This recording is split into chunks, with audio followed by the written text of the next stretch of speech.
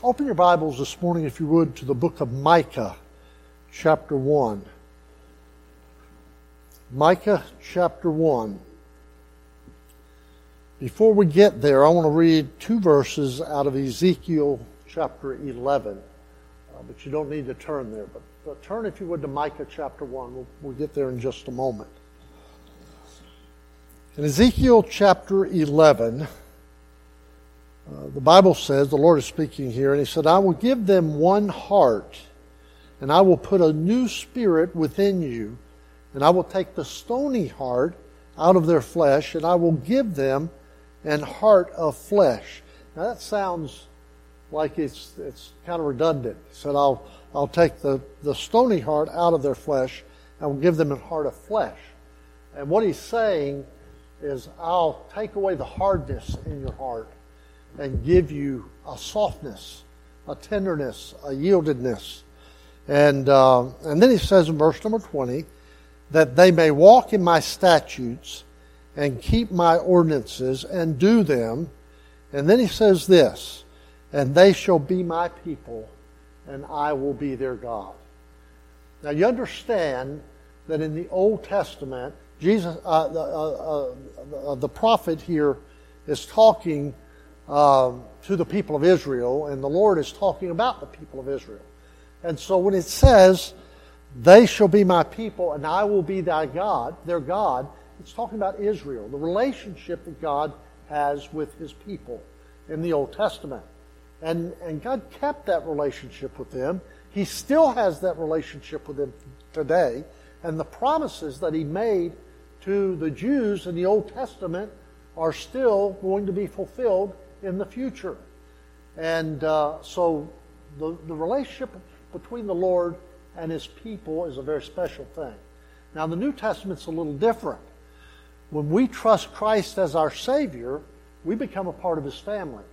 He becomes our Heavenly Father, and we become His children. But the relationship is very similar. We don't replace what was happening with Israel. It's a whole different thing. But now we have a relationship with God. He is our Father. He is our King. He is our shepherd. We're His children. We're His subjects. We're His sheep. And that relationship has or let me say it this way, that relationship ought to have a huge impact on us and how we relate to our God. Now, with that in mind, I want you to look in Micah chapter 1. And Micah is a little different as a prophet. He prophesied at the same time. He was a contemporary with Isaiah.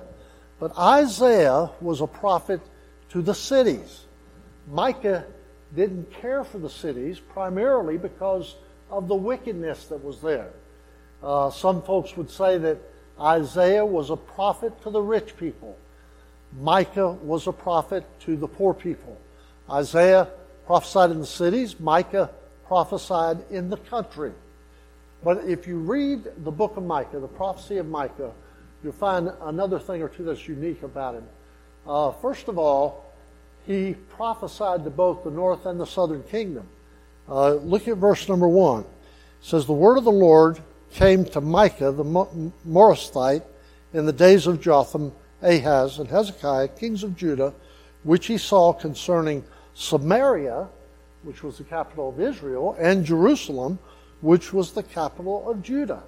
So Micah is addressing the entire nation of Israel, the northern kingdom and the southern kingdom. And then there are 3 times in the book of Micah where he addresses specific groups of people. The first one is found in verse number 2 of chapter 1. Notice what it says, hear, all ye people, hearken, O earth, and all that therein is, and let the Lord God be witness against you, the Lord from His holy temple. His first address goes to the heathen population. Those people who are not believers. Those people who are not serving the Lord. Those people not following God. Do we have any of those around here today? I mean, they're everywhere. We would suggest that the majority of the problems that are occurring in America today are because of heathen population. We don't use that term heathen so much as a pejorative, just as describing their relationship with the Lord. They don't know the Lord. They don't have Christian values. They're not concerned about the things that will please the Lord. They're living their lives in order to please themselves. Look at Micah chapter 2. Here's a description of the people that Micah is addressing, the Lord is addressing with this first call. Notice in chapter 2, verse number 1. He says, "Woe to them that devise iniquity and work evil upon their beds. When the morning is light, they practice it, because it is in the power of their hand. And they covet fields and take them by violence, and houses and take them away. So they oppress a man in his house, even a man and his heritage." Those are the people that he's talking about. Now again, reading those verses, we can relate to them very well because of what's happening in our country. And we would be quick to say that those people who are involved in all the violence and who are destroying property and taking other people's possessions, all of those kinds of things, they're one of the major reasons we're having the problems we're having in America today. But that's the first group of people that Micah addresses, the heathen population. There's a second group. Look in chapter 3 and verse number 1. It says, "And I said, Hear, I pray ye, O heads of Jacob, and ye princes of the house of Israel. Is it not for you to know judgment, who hate the good and love the evil, who pluck off their skin from off them and their flesh from off their bones, who also eat the flesh of my people and flay their skin from off them, and they break their bones and chop them in pieces, as for the pot and as flesh within the cauldron." So the second group that he's talking to are the heartless princes. Verse number 1, "Here I pray you, O heads of Jacob and princes of the house of Israel. Is it not for you to know judgment?" He's talking here about government leaders, those who are in authority, those for whom we're supposed to pray, those who make the laws, who determine what we're supposed to do and what we're not supposed to do. Would you consider the possibility that some of those who are in our government today are responsible for what's happening in America? Well, certainly so. I mean, they're making laws that don't make any sense so many times. I mean, they're laws that work exactly the opposite, cause exactly the opposite result of what they're looking for. And it's hard to understand how they can think that way. But Micah says, these are people who hate the good and love the evil. The Bible says men love darkness rather than light. Why? Because their deeds are evil. But this says they love the evil. They hate the good and love the evil. So they're doing what they can to try to suppress the good and try to exalt the evil. That's a picture of our country today. That's what's going on. And we would assign the responsibility for that to a certain segment of our government, generally speaking. But the truth is, we all see that as being a problem. But then Micah addresses a third group of people. And it's found beginning in verse number 1 of chapter 6. Notice what he says. "Hear ye now what the Lord saith. Arise, contend thou before the mountains, and let the hills hear thy voice. Hear, O ye mountains, the Lord's controversy, and ye strong foundations of the earth. For the Lord hath a controversy with his people, and he will plead with Israel." So the third group that Micah addresses is the Hebrew people. These are the folks that are identified as being his people. They shall be my people, and I shall be their God. That's who he's addressing here. And Micah is saying very clearly, okay, There are those who are heathen, the heathen population. I mean, that's the vast majority of people. They don't know God. They're not interested in spiritual things. They're embracing things that will satisfy their own flesh, their own desires, and they certainly have bear part of the responsibility for the way things are. But then there's also the heartless princes. They're the people in leadership, the government. And not only are they doing things that they should not do, they are making laws that don't make any sense. They hate that which is good, and they love that which is evil. And yes, they bear some of the responsibility. But then he says there's a third group, and that is the Hebrew people. These are my people. These are the people that have a relationship with me. These are people who ought to know better. These are people who should be guided by the principles and the truths that they've learned from me. God says, I have a controversy with those people.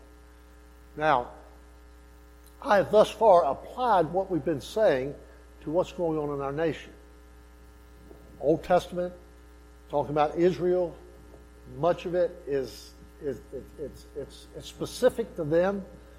We can't take a lot of what God says about Israel and apply it to the church. But there are principles in this passage, I think, that do apply to what's going on today. The heathen population, the heartless princes, the general mass of what we would call the unsafe, people who don't know the Lord. Then the government, who is supposed to be doing what is good for those of us who live in the country. And then the third group, the Hebrew people, which in the Old Testament were the Jews, but in the New Testament, as far as our relationship with the Lord, it's talking about us, those of us who go to church. And we bear some responsibility for what's going on in our country. Now, what was the controversy that God had with His people? In chapter 6 of Micah, you'll find two different sides of the conversation. The Lord asks several questions, and then you have the people responding by asking questions as well. So let's look at the Lord's questions to begin with. First of all, look at verse number 3 of chapter 6. He says, O my people, what have I done unto thee? What a question. What have I done unto you? The better question would be, what have I done for you? But the Jews were thinking that the Lord had done some things to them. The Jews had a habit as they went through their history, they had a habit of blaming God for situations that were in because they didn't see that God was using those situations to get them out of bad situations. When they got delivered from Egypt and they were in the wilderness, they complained about the food. They complained about the fact that they were wandering in this wilderness and they were going to be there forever and they were going to die in the wilderness. Well, there's a reason why that happened. It's because they didn't obey the first time God said, go into the land and claim victory over it. But they were blaming God for their situation. And then they said things like, it would sure be better. It would have been better for us. We just stayed in Egypt.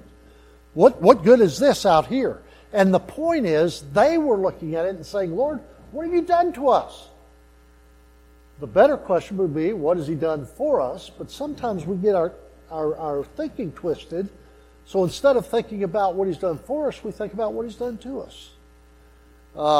Remember hearing about a little boy, the guy's name was Joe, and he was a Christian.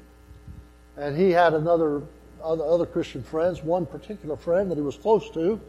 And he would often say to that friend, speaking of his relationship with the Lord, he would say, the Lord loves me and the Lord loves you. But then there would be a situation that would come up where things weren't going right in his life. And Joe got feeling bad and he was having some challenges. There was some trouble in his life. And his friend wasn't having any trouble. And so then he would say to his friend, you know what? God loves me, but He likes you. You understand what he was saying? He was saying, sure, God loves me, but I'm not sure he really likes me. Because look at what's going on in my life. And then look at what's going on in your life. You've got all the benefits. Everything's going good for you. But for me, I'm having problems.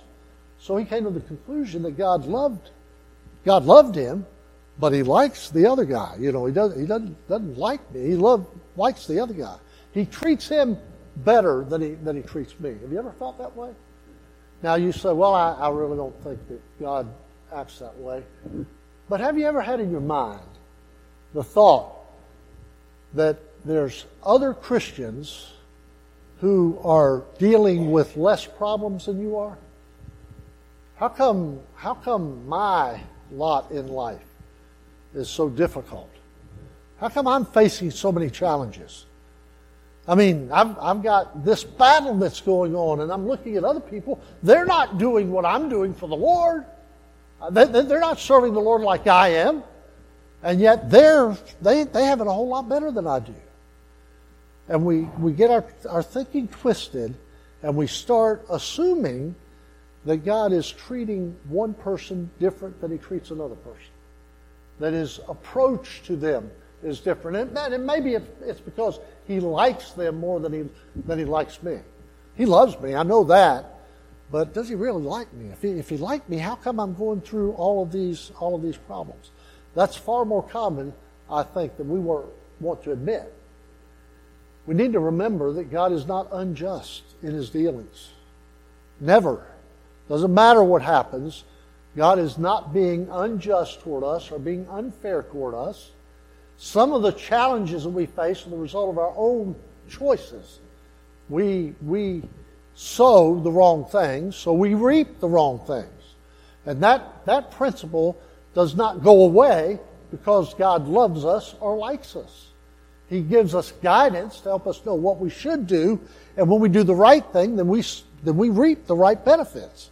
But when we choose to make choices that are different from what he intends for us to make, then the consequence is going to be that we're going to have bad results.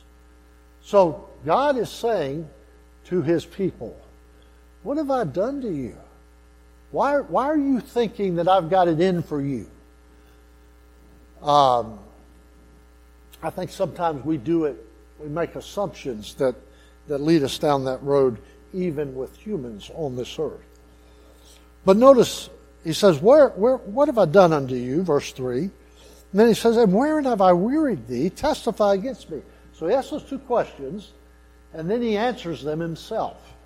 Look at verse number 4. He said, here's what I've done to you. I brought you up out of the land of Egypt, and I redeemed thee out of the house of servants. And I sent before thee Moses, Aaron, and Miriam. O my people, remember now that what Balak, king of Moab, consulted, and what Balaam, the son of Beor, answered him from Shittim unto Gilgal, that ye may know the righteousness of the Lord. Now that reference in verse number 5 is kind of interesting. That goes back to Numbers chapter 22. Balak was an eagle king who was an enemy of Israel. And he wanted Balaam, who was a prophet, to prophesy against Israel. He wanted him to prophesy evil against Israel. And the Lord stopped that from happening. In fact, he turned it around and made Balaam prophesy good for Israel. So the Lord says, what have I done unto you? Wherein have I testified, or where wearied thee? Testify against me. And he says, well, I'll tell you what I've done. First of all, I delivered you out of the hand of bondage, out of out of bondage in Egypt. I mean, things were not good for Israel when they were in Egypt. I delivered you out of Egypt. And then I gave you direction in the form of Moses and Aaron and Miriam. You wandered in the wilderness because of a choice that you made, but I brought you into the promised land as I promised that I would. And on top of that, he defended them and kept Balak from prophesying evil against them. So God's saying, I've got a controversy with you because of the way you're thinking about me. What have I done to you? How have I wearied you? Testify against me. So look at look at Israel's response. Verse 6, it changes. And they ask this question. They say, wherewith shall I come before the Lord and bow myself before the high God? Shall I come before him with burnt offerings, with calves of a year old? Will the Lord be pleased with thousands of rams, or with 10,000s of rivers of oil? Shall I give my firstborn for my transgression, the fruit of my body for the sin of my soul? Do you understand what's going on there? Israel is being very sarcastic in their response. Lord, what do you want me to do? Shall I bow before you? Well, that's probably a very good thing, but they're not thinking about bowing in humility. They're thinking about bowing out of a sense of requirement or whatever. They're being sarcastic because they're thinking in their mind, we kept the sacrifices. We've done what he's told us to do. We've paid attention to the commandments and tried to be careful about making sure we do everything exactly right. So what more do you want? We're doing everything you said for us to do. Make the comparison to what goes on here. It would be Christians who say, I go to church every Sunday. And I read my Bible like I'm supposed to, and I pray. And I tithe, I give like I'm supposed to. All of the things which the Bible says that I'm supposed to be doing, I'm doing those things. So how come the Lord doesn't bless me more? How come the Lord isn't doing other good things for me? How come doesn't the Lord like me more? Because I'm doing everything I can do to serve Him. Remember in Ezekiel, he said, I'll take out of you the heart of stone, and I'll give you a heart of flesh, and you'll be my people, and I'll be your God. He was saying that I will establish a relationship with you. A personal relationship that means something. A relationship that will allow us to communicate. A relationship that will help you to understand a little better what my heart is and what my desire for you is. All over this country today, there are people that are sitting in church just like this who are there out of a sense of responsibility because they're supposed to come to church, but their heart is not in what they're doing. We don't need to come to church and leave when the service is over exactly the same as we were when we came in. That doesn't help us at all. It doesn't help our relationship with the Lord. It puts us in a situation where we feel like we're conforming to what He says to do, and yet there's not that heart relationship that God intends for there to be there. So they ask, Lord, what do you want me to do? We're doing everything we're supposed to do. What do you want me to do? Well, should I bow down in reverence before you? Is that something more that I can do that will impress you with the fact that I'm trying to do the right thing? He goes on and says, what about giving you, I'm going to sacrifice my pride. What about sacrificing my possessions? Look again at verse number 7. Will the Lord be pleased with thousands of rams or with 10,000 rivers of oil? What if I give you more, Lord? What if I give you all that I have, all of my possessions? Well, they're being sarcastic, but you know what? That'd be a good way to do it. Because He owns everything anyway. We're to give Him everything. There's nothing that we should be holding back from Him. And yet there are many Christians who put their tithe or their offering in the offering plate and say, I've done my duty. By the way, if you give and you don't give with a heart of joy, if you're not giving because you love the Lord, if you're not giving with the right attitude, then your giving doesn't amount to anything anyway. Giving is an act of worship. The Bible says we're not to be giving grudgingly, which means we don't give because we have to.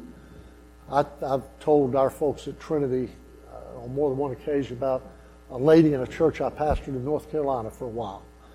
And she would come in, she was the biggest, she was very unhappy. I started to say she was the biggest grouch, but she was very unhappy. She came in the back door of the church one Sunday morning, and I met her and I shook her hand, and I said, "Well, it's good to see you this morning." And she looked at me and said, "What's the matter? You think I wasn't coming?" That was her response. But she would give, when she would give, she would give in cash, and she would ball it all up in a little ball. And she would literally, when the offering plate came by, she would throw it in there with this ugly look on her face. And so when she gets to heaven, she's going to say, "Lord, I gave. You told me to give. I gave." But she did so with the wrong heart attitude. We're not to give grudgingly. It's not because we have to. We give because we love the Lord. We give because we're grateful for what He's done for us. And we don't just give our tithe or our offering. We're supposed to give everything we have. They said, should we give all of our possessions? Thousands of rams, thousands of rivers of oil? Would that satisfy you? And then it went on, they went on to a third thing. Look at verse number 7, the latter part of it. He said, "Shall I give my firstborn for my transgression, the fruit of my body for the sin of my soul?" Well, you remember that Isaac, the Lord asked Abraham to offer his son Isaac on an altar. And Abraham went up the mountain, prepared the altar, got the wood, put him on the altar, put his son on the altar, and raised the knife. And the Lord stopped him. But Abraham was willing, with a right heart, to even offer his son. All of these things that they're talking about, shall I sacrifice my pride? Shall I sacrifice my possessions? Shall I sacrifice my progeny? Or So I have a P word for the last point. Skip loves that. Shall I sacrifice my children, my firstborn? Do I need to do that? Is that what I need to do? Will that satisfy you? God loves me, but He doesn't like me. Maybe I need to do these things. Will that help? Those were the questions that Israel asked the Lord. And then we come to the verse that is the key verse of the book of Micah. And you know it very well. We've seen it, and most of you have it memorized. Verse number 8. Micah says, "He hath showed thee, O man, what is good. And what doth the Lord require of thee?" And then he mentions three things. Now, God does not require anything of us for salvation. We don't earn our salvation because of what we do. God does not require anything of us to be sanctified. We don't earn our sanctification by what we do. The Spirit of God does that. God does not require anything of us in order for Him to provide our needs. There are just so many things God does just because He's God and because He loves us.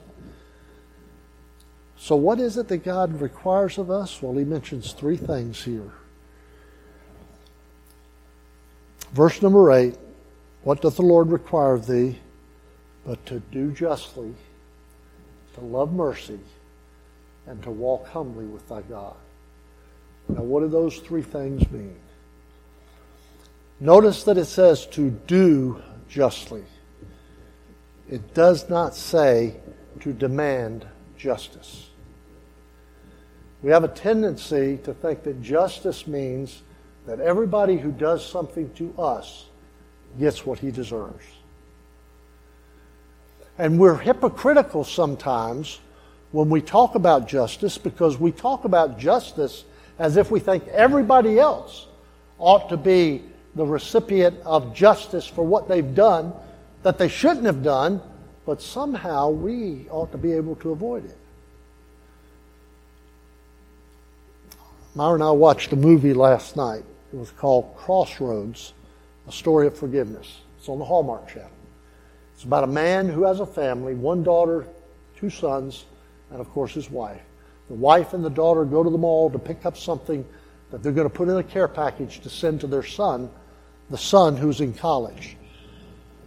As she's coming out of the mall, she's making a left turn out of the mall, and a speeding car hits the van. The van is pushed across into the next lane. Another car hits it. The van turns over and immediately bursts into flames. The father is on his way back to work, and he has to drive down that same road. He sees what's going on, gets out of the car, goes down and realizes that it's my van. And the police are trying to hold him back. He says, "That's my family. They're in that van." And then he begins to check and see what happened. And the police department says that his wife was at fault. She turned left in front of the car that was coming. There's a principle among policemen and the law that says it doesn't matter how fast the person's coming from the other direction. If you turn in front of them, you're at fault. Doesn't matter. That's what they always tell you. Well, he disputed that because there was a witness there who said there were two teenage guys that were in cars flying down the road. They were racing. The police said we can't do anything about that unless we can verify that they actually were racing, that the cars were going too fast. And the father was saying, "Do you not think that we deserve justice? Do you not think that my wife and my daughter, if otherwise they've died, and the people who killed them they're not punished?" So they, through a series of investigative efforts, they find a camera that happens to show the road at that time, and they can tell by the video that the car that is coming down the road is flying. I mean, it's doing 80 or 90 miles an hour in a 30-mile zone. And they can identify the guy who was in the car. So the police go and arrest this teenage boy. They bring him to court. The father is in court. And he's looking around. And he's trying to find where's the guy because he hasn't met him yet. He hasn't seen him. And he looks over and he identifies a guy. And he says to the lawyer, "Is that him? Is that him?" And she said, "Possibly." But he's looking at a guy that's got he doesn't look like a real good guy. He's got the appearance of a drug addict or whatever. And he's assuming that's the guy. They call the guy to the front, and he gets up. And it's a teenage boy that looks like his sons. And he goes to the front, and the father all of a sudden begins to see things in a different light. So he went to his attorney and asked, "Can I meet with that boy alone?" They gave him that permission, and he sat in the room with the boy, and he said, "Do you have anything you want to say to me? My wife and my daughter are dead." And the little boy, the young man, could not control himself. He was just overwhelmed. He was weeping, and he couldn't talk. And finally, he said, "The only thing I want to say is I'm so sorry." His parents, the boy's parents, were demanding that he plead not guilty. Because if he was charged and sentenced, he would spend 30 years in prison for vehicular homicide. That's what was going to happen. The father came back out and went to his attorney and said, "Hey, I want to change the way we approach this." And he offered a plea bargain. It was very unusual. They agreed to it, and the plea bargain was they would reduce the sentence, and the boy would go with him to speak at the high school. He had asked the principal about, "Why don't you do something? I mean, these kids, they're out of control. And we have the police officers that come in. They don't listen to them." "Okay, can I speak to them? And then can this young man speak to them?" And the young man came in. And we broke down before the student body. And he said this. He said, "Because of my selfish choices," he said, I ruined the lives of 5 people. 2 of them who I killed. And then the father who's left here and his 2 sons. And if you count my parents, that's 7. And if you count me, that makes 8. His parents were trying to get him not to do it. He said, I can't tell them that I'm innocent. I'm guilty. I know what I've done. They always taught him to tell the truth. But he said, if I don't do this, well, if you do it, you're going to go to prison. He said, if I don't do this, I live the rest of my life with this guilt because I know what I've done. They changed the plea bargain one more time, the father did. And he wanted no prison time for the boy. And he wanted him to agree to go with him to all the schools and to speak. The judge said, that's very unusual. You're saying you don't want him to go to prison? And he said, no, I don't want him to go to prison. And the judge said, so you're saying that you forgive him? And he said, yes, I forgive him. And based on a true story, and they toured several high schools. That's a picture of what this verse says about how we're supposed to deal with it. Do justly. I'm going to do the right thing. But then it says, secondly, love mercy. Do justly means I'm going to be fair. To love mercy means I'm going to be forgiving. Justice and mercy don't seem to go together. But we sure better be thankful that they do for us. Because that's the only hope we have of redemption. God does not demand justice from us. He paid our justice when He sent His Son to die on the cross. And He gives us instead mercy. A mother once approached Napoleon seeking a pardon for her son. The emperor replied that the young man had committed a certain offense twice and that justice demanded death. The mother said, but I don't ask for justice. I plead for mercy. Napoleon replied, but your son does not deserve mercy.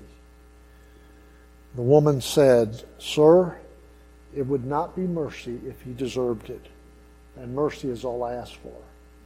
And Napoleon, the emperor, said, well then, I will have mercy. Mercy is forgiveness. It's a willingness to not hold people accountable for what they did. Now, I'm not talking about civil law, and I'm not talking about situations. I'm talking about our hearts as believers. God says, one of the things I want is for you to do justly, to do the right thing. I want you to love mercy, to be forgiving. And then thirdly, He said, I want you to walk humbly with your God. I want you to be faithful to me. Now, what does it mean to be faithful to God? Walking with God means that you are pointing in His direction. I mean, you're pointing the same direction that God's saying to go. And let me just say, we've got this in our mind. We have to work and work and work and work and work and pray and search and fast and all. We got to do all kinds of things so that we can know God's will. But can you believe the possibility that God's not trying to hide His will? God's not trying to make it difficult for us to know what He wants us to do. So often what it amounts to is just submitting to what He says. If we have tender hearts, the Spirit of God will give us direction and guidance to help us to know what He wants. And it's simply a matter of yielding to Him. So it means you're pointing the right direction. It means you're going at His speed. You know, sometimes His speed varies. Sometimes He says wait. Sometimes He says go slow. Sometimes He says act now. But we've got to be sensitive to what He's telling us. We have to do what He says. Number 3, it means we're covering His ground. Staying in step means that you're always, at any point in the journey, in the center of His will. Always right where He wants us to be. Staying in step means that you're following His direction. sharing His fellowship. Remember Ezekiel 11, 19 and 20? I'll give them one heart. I'll put a new spirit within you. I'll take the stony heart out of their flesh, give them a heart of flesh, that they may walk in my statutes and keep mine ordinances and do them, and they shall be my people, and I will be their God. And then finally, it means that you will be reaching His destination. You'll get where He wants you to go. We get so consumed sometimes with where we're supposed to be way down the road. How about being concerned with where you're supposed to be today and tomorrow and the next step? Don't be so concerned about looking way down the road. Let's just make sure that we're where we ought to be right now.